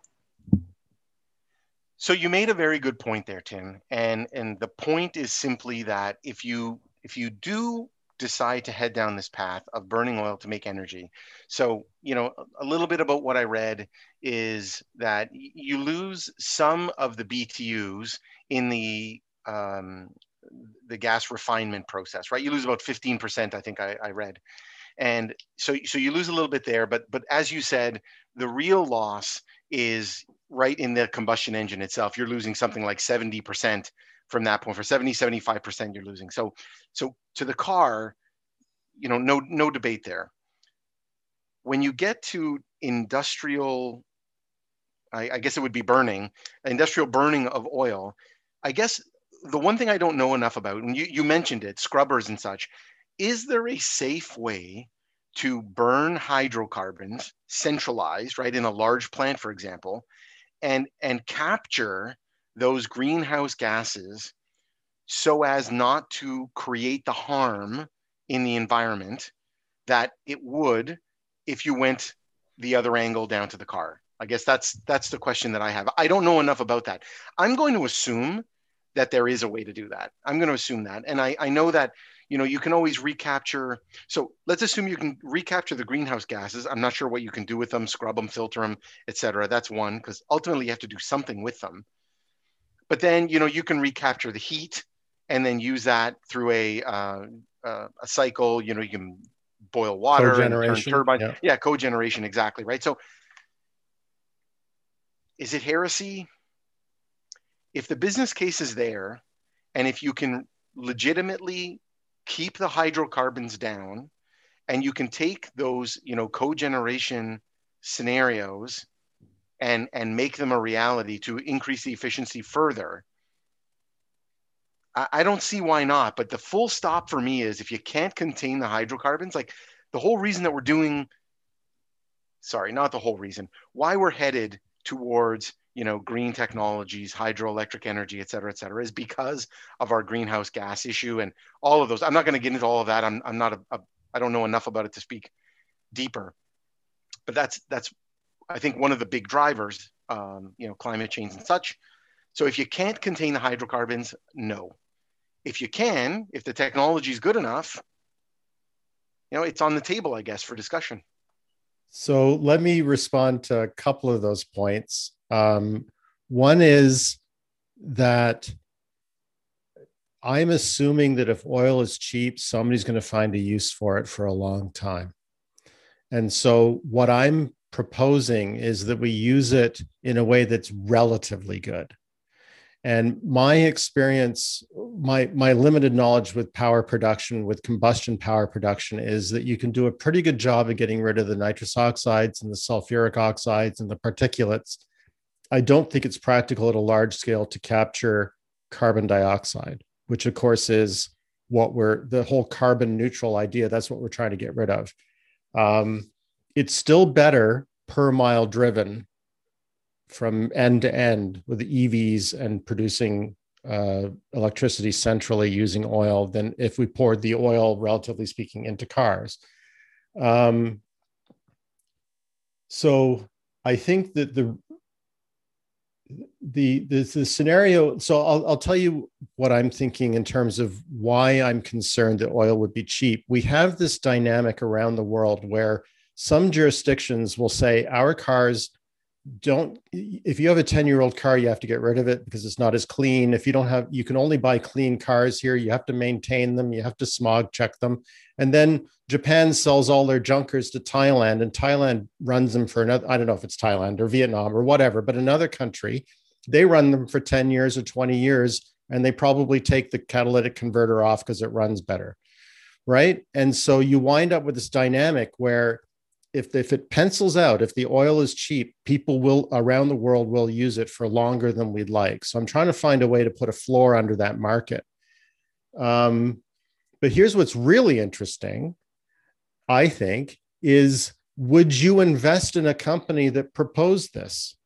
Setting aside the black hat aspect, right? This idea that, oh my God, you're using oil. This is exactly the opposite of what we're supposed to be doing. But would you invest in a company that was doing this? I don't think Adam would, because as Adam points out, wind and solar are getting cheaper all the time. And so you're probably better off building a solar farm than an oil-fired power plant. Adam? So I'm trying to, I'm trying to collect my thoughts in a way that are like somewhat linear to what you're saying. And part of the reason why I'm struggling a little bit is that I don't think it's completely price-based. So if we were to stop all ICE vehicles today, it's not like oil all of a sudden has no further use. There are many, many different derivatives that come out of oil, like plastics and rubber, and that is going to continue to exist. So I don't believe that the price of oil is going to, go into that, negative futures territory in the long term. I think there's always going to be a need.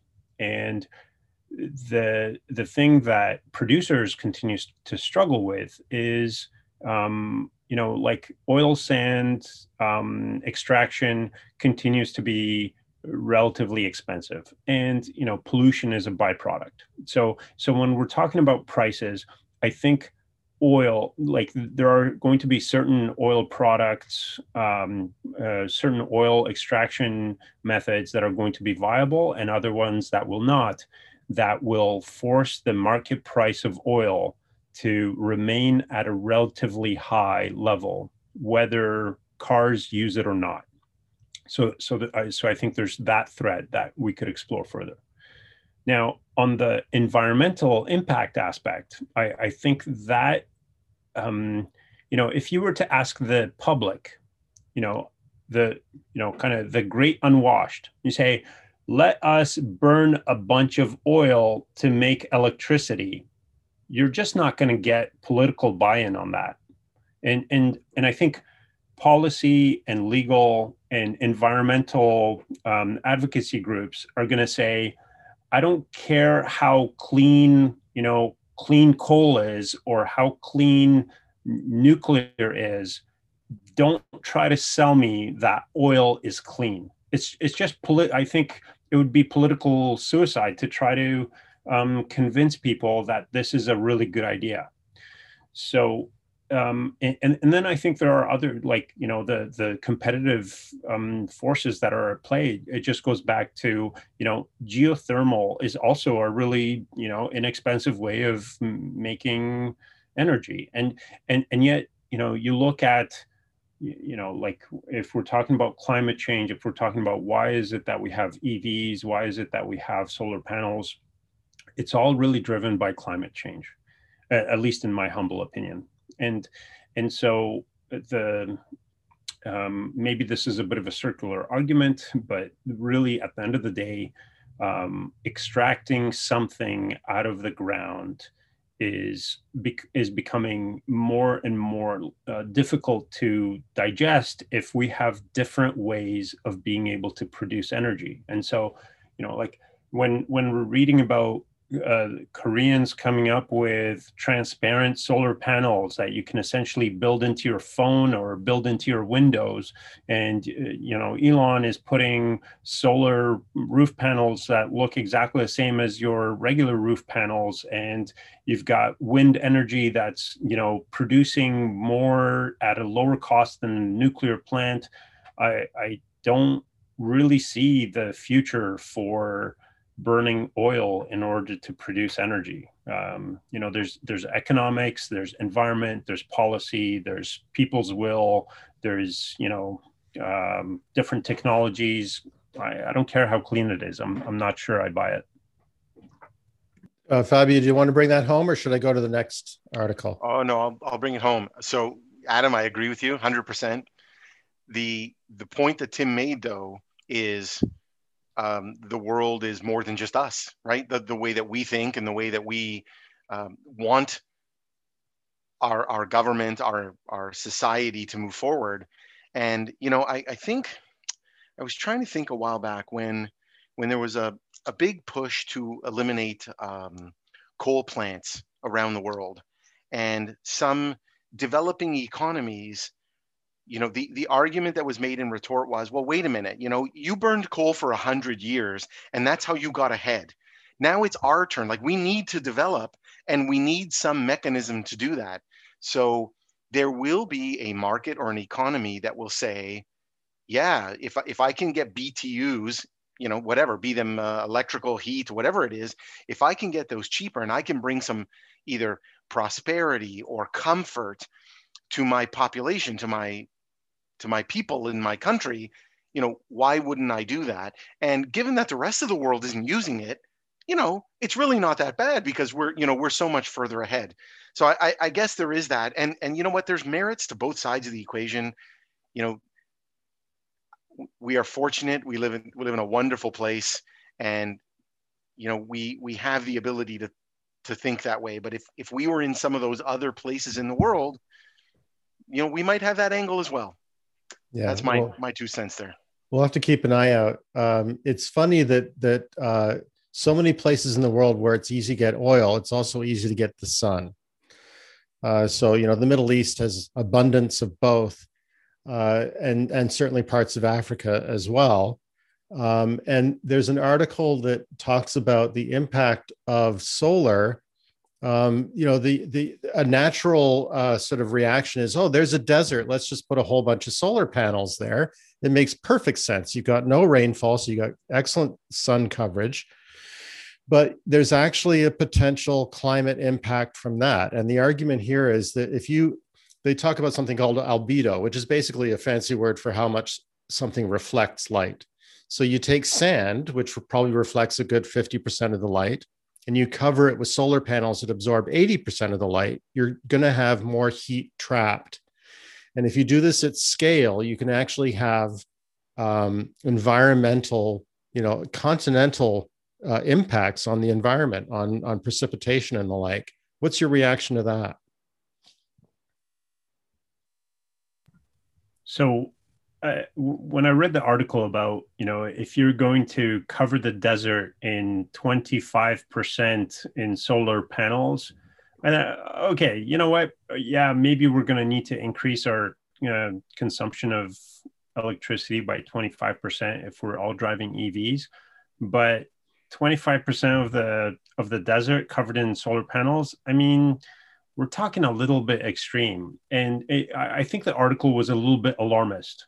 So, they were going on this tangent of like, well, the first effect is that it creates humidity and all of a sudden there's vegetation that starts to grow. And well, maybe that's not a problem. Well, of course it's not. That's actually a net benefit. Like in the desert, you want a little bit of vegetation to start to grow. And, when you start to get foliage, then you get like, I think that article was really trying to provide facts and be really balanced. But to me, it came off as, listen, here's a really good idea, but there's lots wrong with it.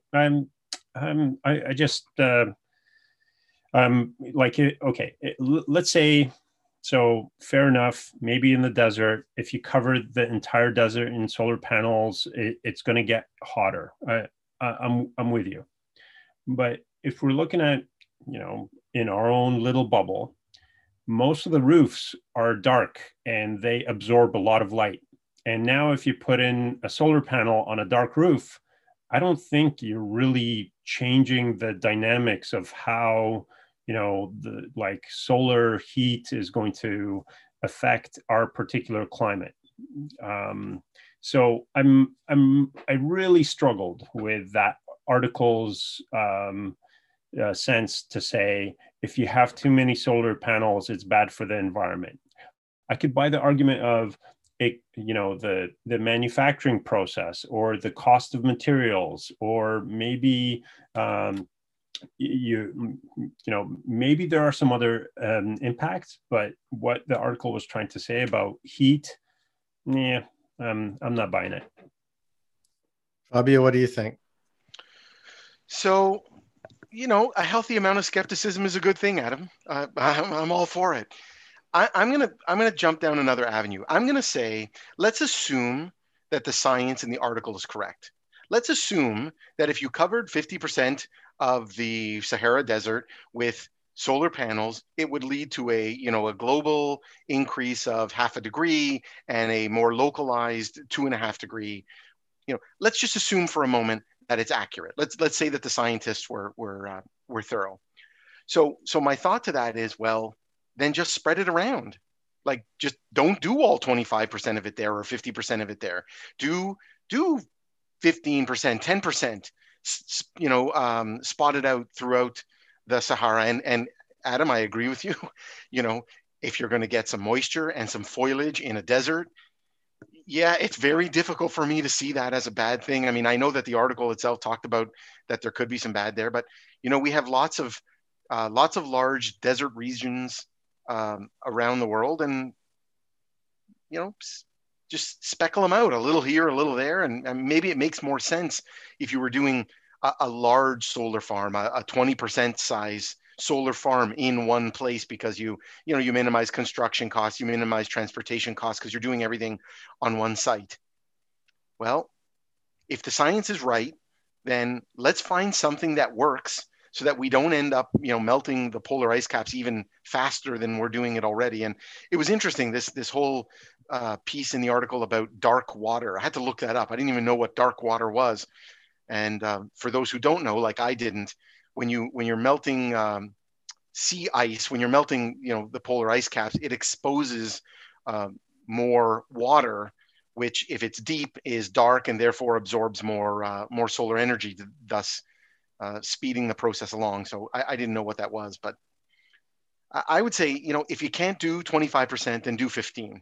And if the scientists still say, well, 15 is still too much, fine, do 10, and then go do another 10 somewhere else to minimize the overall impact. But I don't think we should be throwing the baby out with the bathwater, because of the reasons that they've cited in the article. Let's take that positive attitude and find a way to make it work. Yeah, I'm with you, Fabio, especially since we don't build all 100% at once. We would have plenty of time to react if it turned out to be true. And what's telling about this article is they're like, on the one hand, we might wind up with lots of foliage. And on the other hand, we might desertify the whole continent. We're not quite sure, but either way, it's terrible. Why don't you just put some and see what happens? And then furthermore, if you look at, I forget where this was, but I've actually seen solar installations in pretty arid areas that created shade where vegetation could take hold. And the problem they had was that the vegetation was growing so tall, it was shading the solar panels. And what they did was they just got goats to go through there and eat the grass and keep it down. And so they wound up with an ecosystem in there, and that has to be better for the air and the flora and fauna than desert. And so it seems I'm actually more hopeful. I think that maybe with a little clever introduction of the right types of, there are efforts around the world, in China, for example, to de-desertify places, de-desertify. I don't want to eliminate desert. And they're getting some headway by introducing the right plants and not disturbing the cycle and everything. So I don't know. I think we could try it a little bit and see which calamity will befall us and then react accordingly. Better that we head towards calamity by taking some kind of positive action than to just let it happen to us. So, gentlemen, let's go to a last article. We've got through almost all of them. I was wondering if we could end with the one about BMW sourcing aluminum produced with solar energy. Do you want to look at that one? I actually was really hoping you were going to go to the one about the solar project in Gaza. Oh, okay. Let's do that. Lead us in. What's that about? So what I read is that there is a cutting edge solar project underway in Gaza, and they're doing it to target the fact that a lot of people there don't have access to reliable power. So the underlying reason is good, and that's fantastic. And I don't want to downplay that. What actually excited me about this article, when I did a little more research about solar energy, and I learned about solar panel efficiency and such, and how they're only about 20 to 22%. Like 22% is the upper end of efficiency that you can get out of solar panels these days. Well, these engineers from a university in the UK found a way to put two technologies together, and that is apologies if I get this wrong, the Rankine cycle. Did I pronounce that right? Is it Rankine? I've only ever read it. That's the okay. Sign of an intelligent person, that we're willing to use a word we only ever read. Okay. And so again, for those who didn't know, I had to look this up. I understood it. I just didn't know the name. And it's when you do things like boil water. If you have excess heat, you can boil water, which then the steam turns a turbine, which then generates electricity. So the idea here was, with these solar panels, you have all of this heat, just like we were just talking about in the last little segment here about the Sahara Desert. You have all this extra heat, but it's not enough heat to boil water. Well, so what do? Well, what they did was their process is called an organic Rankine cycle. And rather than using water, they used a different fluid that has a lower boiling point to run that cycle. So they could use the heat from the solar panels to heat up this liquid to generate a vapor, which they could then use to generate more electricity using a turbine, thus recapturing some of that heat, which is so exciting, because this could be one of those breakthrough areas where solar, once you co-generate using, another technology to go with it, all of a sudden 20% becomes 40%, becomes 50, becomes 60%. And look at that. All of a sudden we've got, huge gains. Thanks, Fabio. Adam, do you have any thoughts? Okay, well, I just wanted to pick up on a couple of things. I think the primary point here is not just the cleverness of the system itself, but also the fact that it really speaks to what you and Fabio and Adam were talking about earlier, which is the advantages of solar, which is it's kind of a pop-up installation, right? You can have solar in your backyard. You can have it for a village. You can have it for an entire city. You can scale it. It's much easier to scale. It's much more modular. So that's pretty exciting that it's able to deal with situations where you have parts of the world that are war-torn and don't have good infrastructure, and still you're able to meet the needs. So people don't have to burn wood in their home or candles for light at night and run the risk of fire and cataracts and the whole biz. So that's great. The whole Rankine cycle thing, I don't know. The physicist in me assumes that the amount of heat an area would absorb is proportional to the albedo of the panels. And it doesn't matter if you make electricity or if you make heat, which then generates electricity. Eventually, when you use that electricity, you wind up with all the BTUs you absorbed with the panel to begin with. So the reason I bring that up is I thought to myself at first, oh, well, that's cool. We could deal with some of the heat in the Sahara by using this Rankine cycle under those panels. But I think in the end, because the input is solar and because you're accepting more solar because you have black panels instead of yellow sand, that you wind up with a greater load. So it's something to watch. But I also wonder if this Rankine cycle is cheaper than just buying 2 panels. Like if your objective is to improve the efficiency of a panel, and the panel is $100 and the Rankine thing underneath is 150, it just doesn't make sense to me. Just have 2 panels. Or is the concern you don't have enough room on your rooftop? Yeah, I would say when I was looking at solar for my home, I was looking at maximizing production on a per square foot.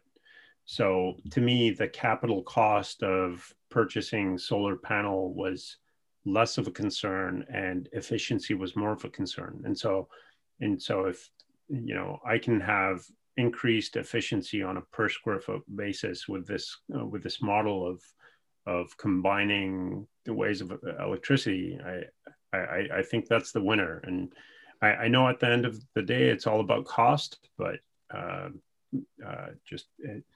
maybe it doesn't matter in the Sahara where, real estate is a little bit less of an issue. That's true. That's true.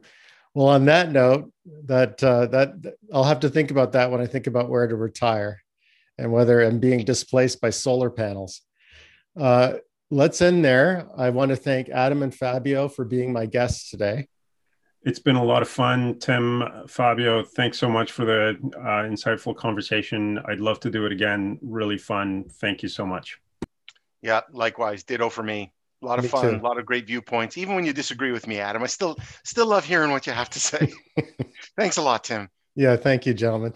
Any articles we mentioned will be in the show notes, along with Fabio's and Adam's contact information. My name is Tim Hampton, and you can reach me at tim@unusuallywellinformed.com. Thanks for listening. I hope you will subscribe and join me for the next show with another unusually well-informed leader in business and technology. Thank you for listening to the Unusually Well-Informed podcast.